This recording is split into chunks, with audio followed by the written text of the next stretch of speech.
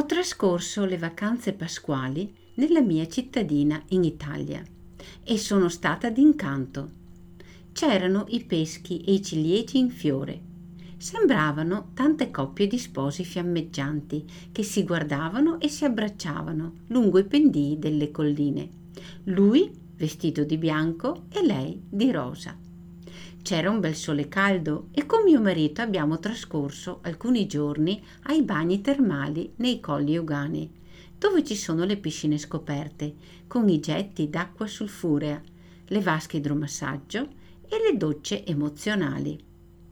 Poi siamo andati a fare delle lunghe passeggiate nei boschi, vicino a casa, e dei giri in bicicletta. In questo periodo si vedono centinaia di ciclisti sulle strade dei colli.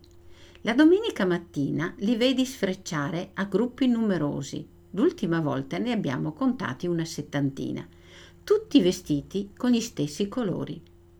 Nella mia zona, il Veneto, il ciclismo sembra essere lo sport amatoriale per eccellenza.